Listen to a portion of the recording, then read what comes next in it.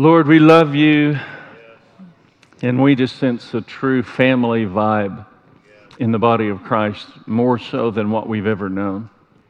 And we're hungry for that. Lord, we're tired of all the corporate ideology that has infiltrated into the church. And we're asking, Lord, that you would help us to unravel that and move out of a corporate mindset more into a kingdom mindset in everything that we do. Would you soften our hearts that we might truly be able to receive the seed of your word that would take root in our lives as you're forming Christ within us and the world around us would begin to experience the expression of your kingdom and your love, not because of what we can do, but because of what you have done and the way it transforms everything about our lives. Teach us today, Lord. I pray you awaken within us a greater revelation of the fear of the Lord that we read about in Nehemiah chapter 5. In Jesus' mighty name, amen. So we are in this church-wide Bible study of the book of Nehemiah. It's been a lot of fun for me. It's challenging, but really fun. Just to experience something a little different than what I've commonly known in ministry and teaching, preaching. And so as I'm just kind of going chapter by chapter through this, I'm just asking the Holy Spirit just to illuminate what it is you want to focus on. And we're just going to take our time with it. I'm going to read a ton of Scripture today. And I'm so free that I'm saying I'm going to read a ton of Scripture. I'm unapologetic about it. Where, in times past it'd be like, okay, I'm going to read a long time. Hold on there, put on your helmet, put your seatbelt on, get ready. It's like, man, the church is becoming more mature and she's longing for something deeper than just a clever, funny insight. They really want the depth of the Word of God.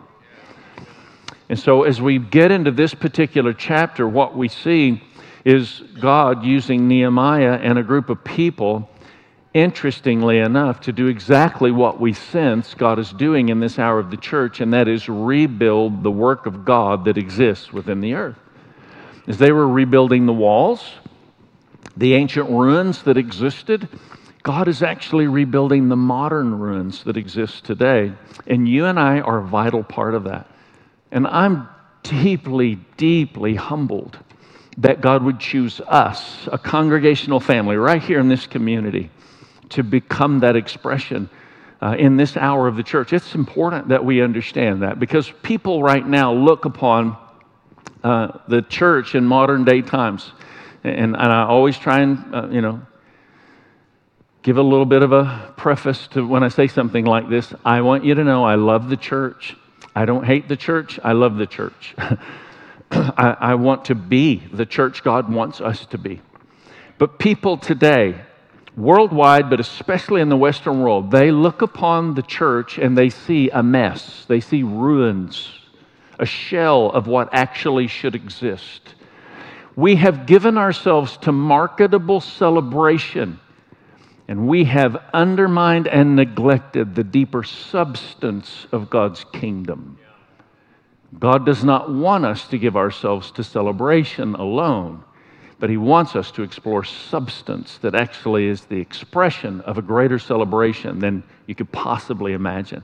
But if all we're ever doing is celebrating the cotton candy of the movement, then nobody's really getting nourished, and people just kind of drift. So people look on the church today and they see a mess, but God truly is introducing kingdom architecture in a deeper way, where discernment begins to be high, where motives begin to be pure, where spiritual depth and maturity begin to abound. The church is becoming who God has called the church to become. God is forming Christ within you. Do you understand that? Like He's forming Christ within you right now. And even as we get into the Word and we just defer more to the presence of the Lord and the way we do what God's called us to do, then we start to explore that in the way we live, the way God's called us to live. Everywhere we go, we bring God's presence to real life. Like your 5-foot circle is just paying attention to what the Holy Spirit is doing all throughout the week to the people that are within your reach, within the sound of your voice, within the reach of your love.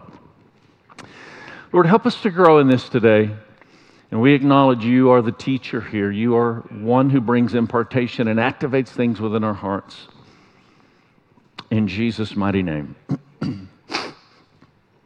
So, Brad Jones wrote this book. AT actually shared this book with me called Greater Fear.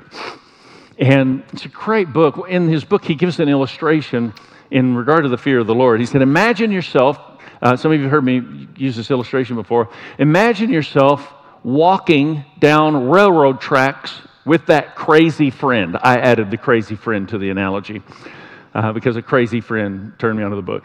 And so imagine you're walking down the railroad tracks with a crazy friend. Anybody have a crazy friend in the room? You have a crazy friend. Maybe some of you are the crazy friend. And so you're walking down the railroad tracks with the crazy friend, and you see this long railroad, this train bridge ahead that, is like, it's a ravine that goes down, way down, water down there, and this long winding track around into a train tunnel. And your crazy friend and you are walking, and y'all like go on, and you're walking across this bridge, and you get like halfway. It's a long bridge. You get about halfway, and your crazy friend says, "Come on, man, let's do it." And he jumps off, Geronimo, into the water. And you're standing there, and you're like, "You are my crazy friend. I'm not doing that. I'm afraid of the fall. I don't know how far it is. You might have just missed a rock. There might be a crocodile in that water." I mean, you've got all the reasons why you are not jumping. How many of you are not going to jump just because you're crazy stupid, let's add it, friend, did this? And you're standing there, and all of a sudden, there's no way you're going to do it. He's like, "Come on in, man, the water's great." You're like, "No way." And then you hear it. The train whistle has just come out of the tunnel, and it is speeding toward you, and you know where you are standing, the distance to get out off that bridge. There's no way you can make that distance before that train gets to you. You are either going to jump or you're going to die. How many of you changed your mind? Now you're going to jump. Okay, you have to. And in this book, Brad just points to this analogy, and he simply says, you didn't have to pray about it. Nobody had to counsel you. There wasn't any need for fasting and prayer. Listen carefully, here it is. The greater fear had its work in your life, and the lesser fear was immediately conquered. Anybody here ever deal with the fear of man? Anybody ever here with the fear of lack? Anybody ever here deal with the fear of not being fulfilled? All kinds of things drive places of temptation in our lives. And when we lack the fear of God, all these tiny little fears have a greater place of control in every one of our lives. But when we understand the fear of God, the greater fear has its work, and we can stand in any circumstance and declare, "As for me and my house, we are going to serve the Lord." I don't have to pray about it. I don't have to fast about it. The greater fear is having its work in my life. The fear of the Lord is this awe-filled awakening of the human heart to the overwhelming majesty of our Creator God. Like, He is so amazing. We can't just treat Him like a chummy bud. Like, He loves us, and there's this amazing intimate connection and affection that we have with God. Don't get me wrong, that exists. Abba, Father, I get it. Daddy, God, all those things, those are realities. But let's not lose sight of the importance of the fear of the Lord our God, who was and is, who forever will be, who knit you together. Before He formed you in your mother's womb, He actually purposed you and designed you. I mean, this is a God can tell us the future before it ever happens, because He is a God of all eternity. When you start to understand you're living in His presence, it'll change everything about the disposition that you have. You'll negotiate business deals a different way. I'm about God's kingdom, and the favor of God will rest upon me, and you have no control. If God is giving me favor, I will get the deal. If I don't get the deal, all things work together for the good of those who love Him and are called according to His purpose. It does not matter what you do. It does not matter what the circumstances may be. God is able to do exceedingly abundantly abundantly above and beyond all we can ask or imagine. That's God's kingdom at work. When we are filled with this awe sense of God is able, like it frustrates the devil to no end. He can't win. And it changes everything about the way you steward what's been entrusted to your care. Nehemiah chapter 5, we read about how the fear of the Lord produces compassion and character in the life of God's people. The fear of the Lord awakens compassion. You understand? If all of a sudden somebody is in need and you're standing in the presence of Creator God, you are more inclined to be considerate of that need. It awakens this compassion and this character. The lack of the fear of the Lord opens the doorway to the manipulative use of power against those less fortunate. And Nehemiah addresses this in an amazing way. Nehemiah chapter 5, verses 1 through 12 to begin.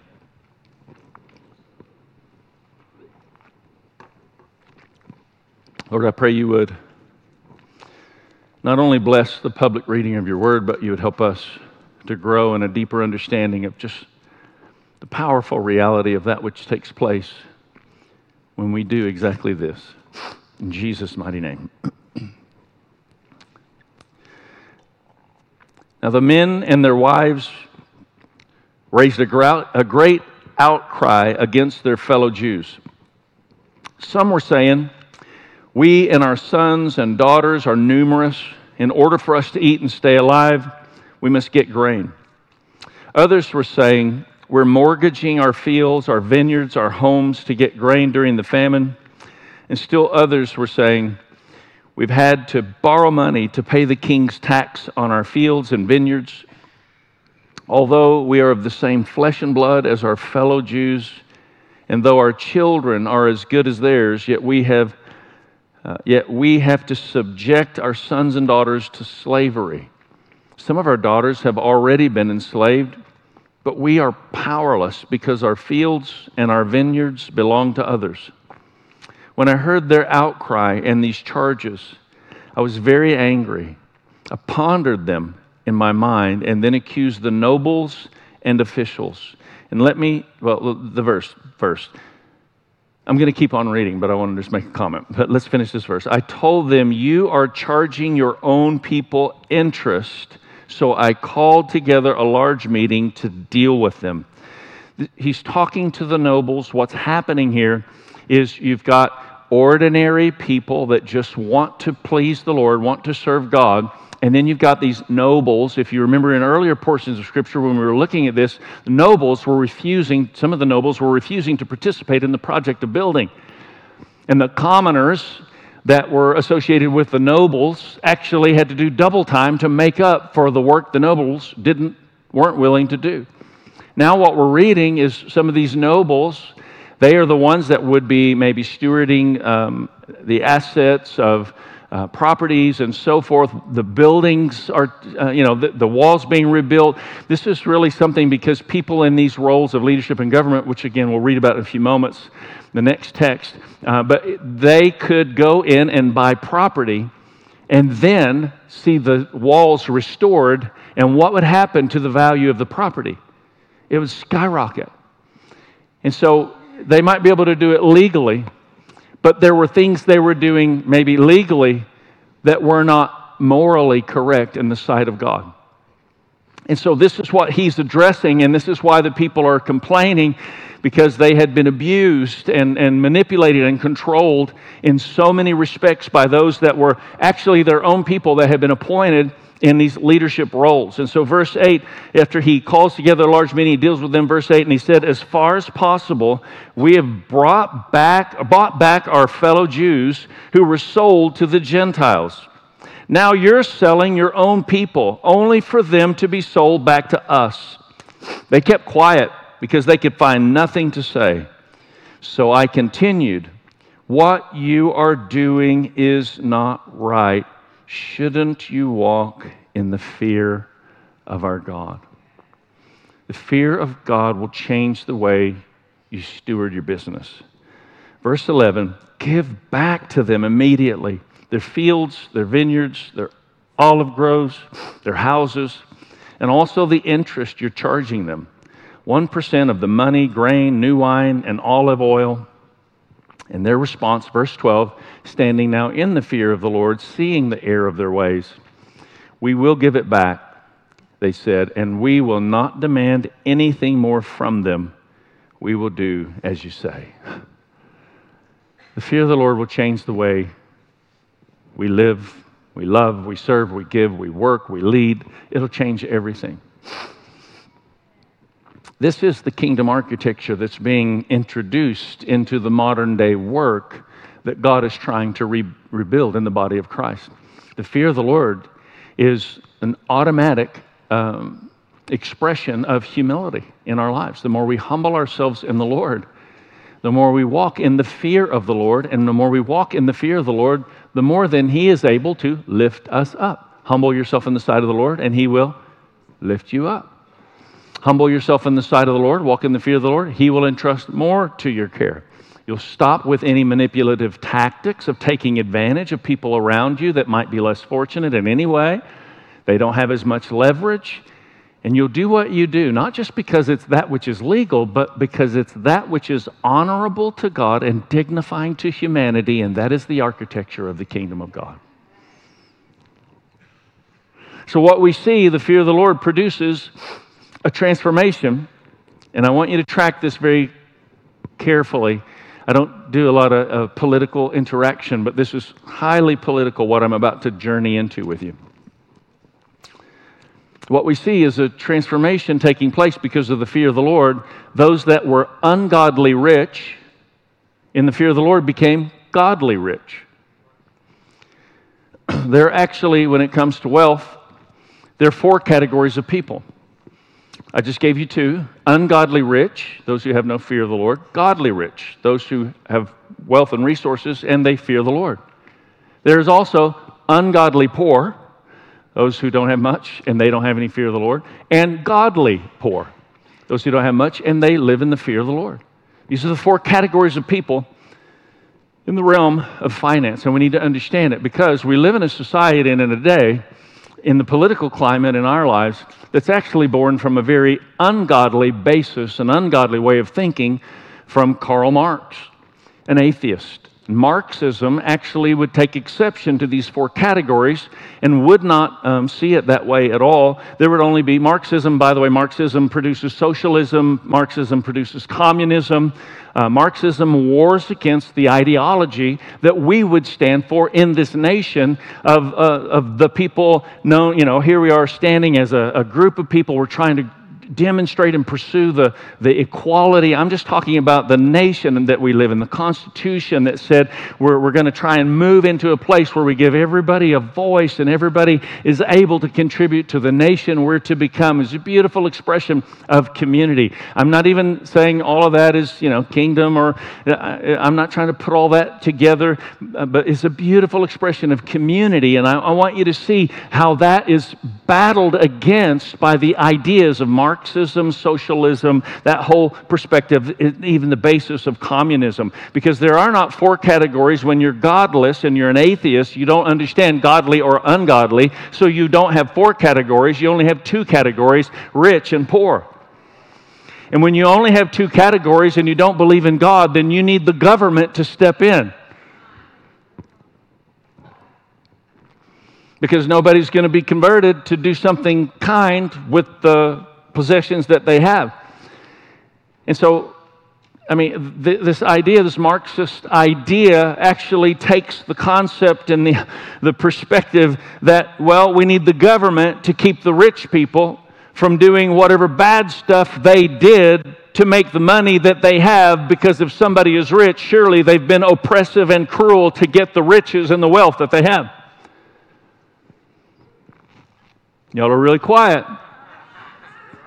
But this is what we're hearing over and over and over in the political atmosphere in the society in which we live. And we need to be very aware of the basis of where this is all coming from. What we really need is for the rich godly and the poor godly to take over the world so Jesus can be president. That's what we really need. I mean, I hate to oversimplify, but I don't know if you heard it or not, but Jesus is actually the way. And if we want to come into a place where kingdom flourishing is happening in the earth, then we need to stop believing that the answer is found in a political party. I'm not against politics, and you be whatever political affiliation you want to be, and absolutely I'm a citizen of this nation. I have an obligation before God to get out and let my voice be heard, and I will vote, and I will cast votes for that which I have a conviction about. There's a moral obligation for me to align myself with what I believe would be the heart of God and the way I'm casting votes. I understand all of that. But you need to understand there are agendas out there that are trying to manipulate you into this mindset that we're reading about in Nehemiah chapter 5. And without any type of hope of true transformation, there can be no God transformation. So you only have two categories. And I say today, there are four categories, and Jesus needs to be the one winning the godless out of a godless lifestyle into a godly lifestyle where Jesus is Lord of everything that we are and everything that we own. There are godless rich, but the fear of the Lord awakens God's plan for us to use our wisdom and our wealth to cause flourishing in such a way that we're mindful of the needs of others, especially those who are marginalized and oppressed. This church does an amazing job of ministering to people that are in need. You just have to, I wish we had time. Like, I'm only even maybe a third of the way through the message that I thought I was going to be able to bring. So I'm not going to try and add another segment here. Don't worry, we'll be out by 3.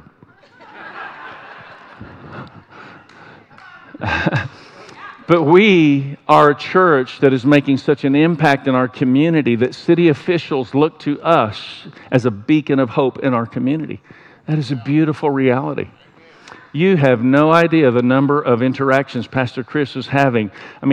This last week, he was like, I know we've got this pastor meeting that we're going to be having on the campus, but I was asked, could I be a part of the Economic Development Committee meeting that's to take place? And I was like, yeah, pastor the community, go do it. They're inviting him into how can we develop this community that in many ways has been marginalized and oppressed into a place that begins to flourish. That's who God's called you and me to be in this city. Come on. The Great Commission is not just about this, get everybody here. In fact, it's not y'all come, it's y'all go. Find your place and go make a difference. Nehemiah chapter 5, let's read on verse 14 and following. Moreover, from the 20th year of King Artaxerxes, when I was appointed to be their governor in the land of Judah, until his 32nd year, 12 years, neither I nor my brothers ate the food allotted to the governor. You hear what he's describing. This is godly rich. I had the right, but in consideration of the needs of those around me, I didn't do that which I had the right to do. Beautiful compassion being expressed. Verse 15, but the earlier governors, those preceding me, placed a heavy burden on the people and took 40 shekels of silver from them in addition to food and wine. Their assistants also lorded it over the people. Here it is, but out of reverence for God, I did not act like that. This is the fear of the Lord. Verse 16, instead I devoted myself to work on this wall. All my men were assembled there for work. We did not acquire any land. This is the idea I'm talking about. Buy the land, build it up, sell the land, you make a mint, and then everybody's in trouble. They have to have the land to be able to do the farm work, to feed the families and so forth. But we did not acquire any land. Verse 17, furthermore, 150 Jews and officials ate at my table, as well as those who came to us from the surrounding nations. Each day, 1 ox, 6 choice sheep, and some poultry were prepared for me, and every 10 days an abundant supply of wine of all kinds. In spite of all this, I never demanded the food allotted to the governor because the demands were heavy on these people. Here's his prayer. Remember me with favor, my God, for I have done what I've done for these people. We find 14 recorded prayers in the short book of Nehemiah. He's clearly coming back over and over and again, conversationally with the Father in a way, that he is living in a state of the fear of the Lord.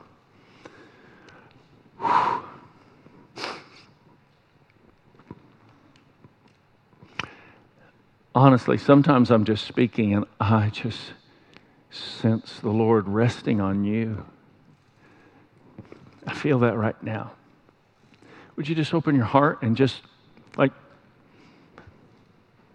this is not about religious ideologies that we're trying to present and convince you to try and be more morally upright so Jesus can be represented well. That is not Christianity. That's religion. That killed Jesus. That's what crucified Jesus. That way of thinking crucified him. Always just trying to, look great. And if you mess up the way it appears, I'm going to attack you. And Jesus came and he began messing up the way the Pharisees appeared. We do not want to create Pharisees in this place. We must walk in the fear of the Lord. So come on, just open your heart. Maybe just extend your hands like this. Lord, let's ask the worship team to go ahead and come. I'm not sure how long we'll go, but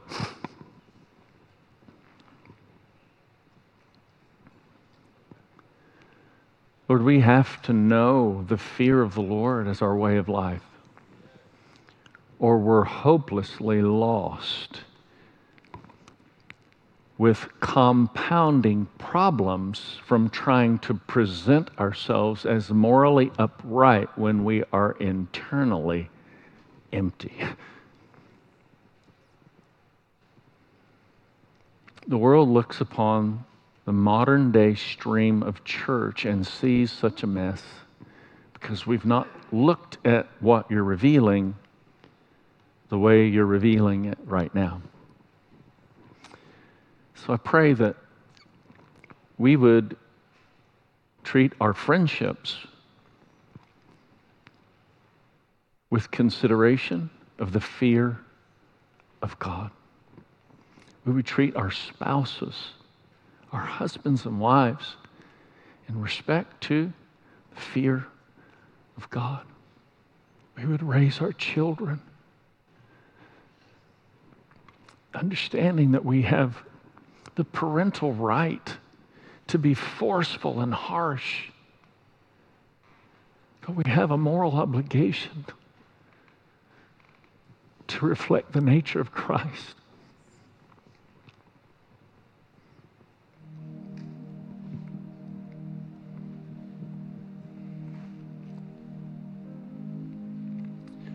Would you help us, Lord,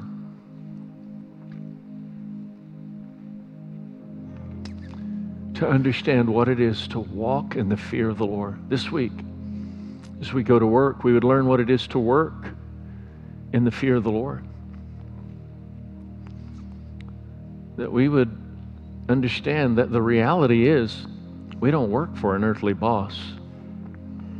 We're serving the purposes of the King. So giving our best is not a question.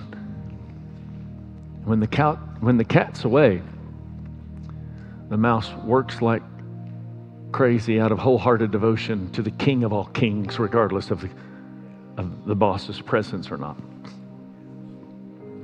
Help us, Lord, to learn the fear of the Lord in the way we love each other. Help us to learn the fear of the Lord in the way we have our devotions when we open your word.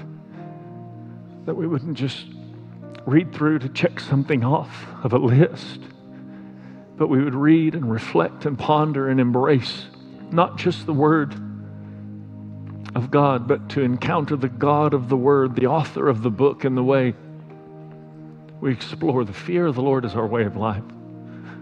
Oh God, I thank you. You're depositing something within us right now. You're introducing us to a greater reality of what this is all about.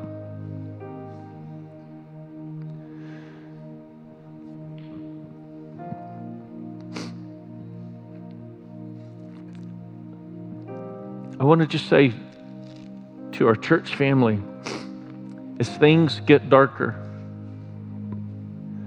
God's people must go deeper in their devotion to the Lord and the expansion of God's kingdom. As things get darker, God's people must go deeper.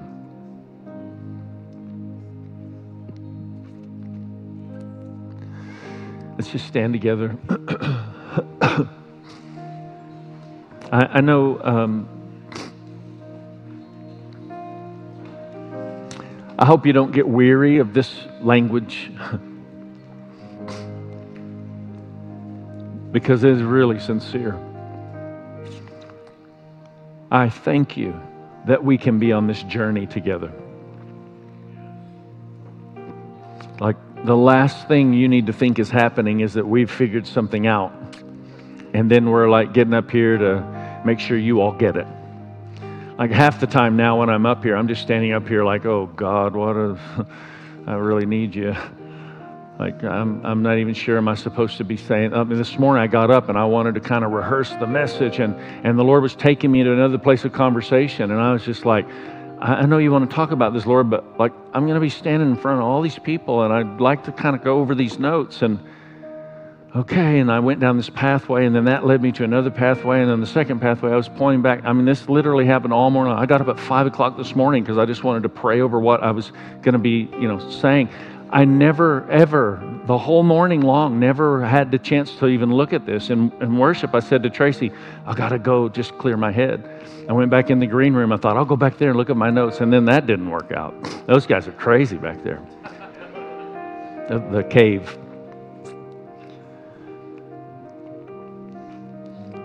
The Lord just is desiring to activate the conversational relationship with the Father that we might understand the fear of the Lord is this integrating of this awe-filled awakening to the vastness of who He is and the way we live our lives and the way we love each other and the way I would stand up and preach and the way you will go out and let your lifestyle be the preach that you carry everywhere you go in your 5-foot circle in the world you're in. So I want to ask you this week, if you would, your action point is just read 2 chapters of Nehemiah. Every day. Like, sincerely. Are you getting the picture? There's something in this particular book of Nehemiah for the modern day church that you and I are living in. I think there are things that will be unlocked. I know it can get mundane because I'm doing this too. I'm reading at least 2 chapters every day and sometimes more than that. And I'm just like, okay, I'm going back to Nehemiah, reading some more. I mean, I've read it multiple times through. And I just know it's actually having a supernatural purpose of unlocking something within us. This is not just about acquiring information and motivational speakers and being positive. This is about impartation in the kingdom of God and what God's desiring to do. So this week, read those 2 chapters a day as best you can stay the course with that, and ask God to awaken the fear of the Lord in all of our hearts. Lord, would you awaken the fear of God in our hearts? It is a lack of the fear of the Lord that can hear the message of the cross of Jesus Christ and walk away and not devote ourselves fully to the life of Christ as our way of life. So we just want to surrender to you. Today, Lord, we surrender to you fresh and new. We say, Jesus, you came, you lived, you died, you're risen from the grave. You are who you say you are. Come on, if that's the declaration of your life and you say He is your Savior, He is your Lord, then why don't you say amen? The amazing thing is, if you've not made that decision, and then you believe in your heart and confess with your mouth Jesus is Lord, you've just made that decision. It's that simple, but then we have to follow His ways. Grow in the fear of the Lord.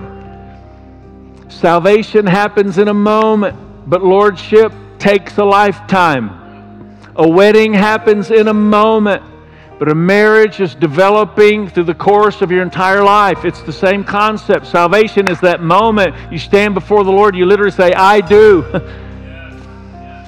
And then like you fulfill that for the rest of your life, and you grow in knowing Him, and you grow in loving Him, and you grow in becoming who He's desiring you to be from the very beginning of time. It's amazing. I'm blown away at this beautiful Christian walk that we get to experience with the Lord our God. So Lord, we just say, would you take us deeper into an understanding of who you are and who you've called us to be, who Christ is in us and who we are in Christ, who we are together as a family. In Jesus' mighty name. We're going to just take a few moments in worship. It's kind of our way as a church family of taking that which God's stirring in our hearts, and we just give it back in beautiful worship to Him. And as we're doing this today, if you've made a decision to accept Christ, or you want to make that decision, then I would invite you to come during worship to our prayer teams that are going to be up here. And once a month, we actually introduce our elders in the place of the prayer team. I'm so thankful for our prayer team every single week who just gives themselves to really praying and interceding and believing God. Can we just give it up for our prayer team, faithful in and out?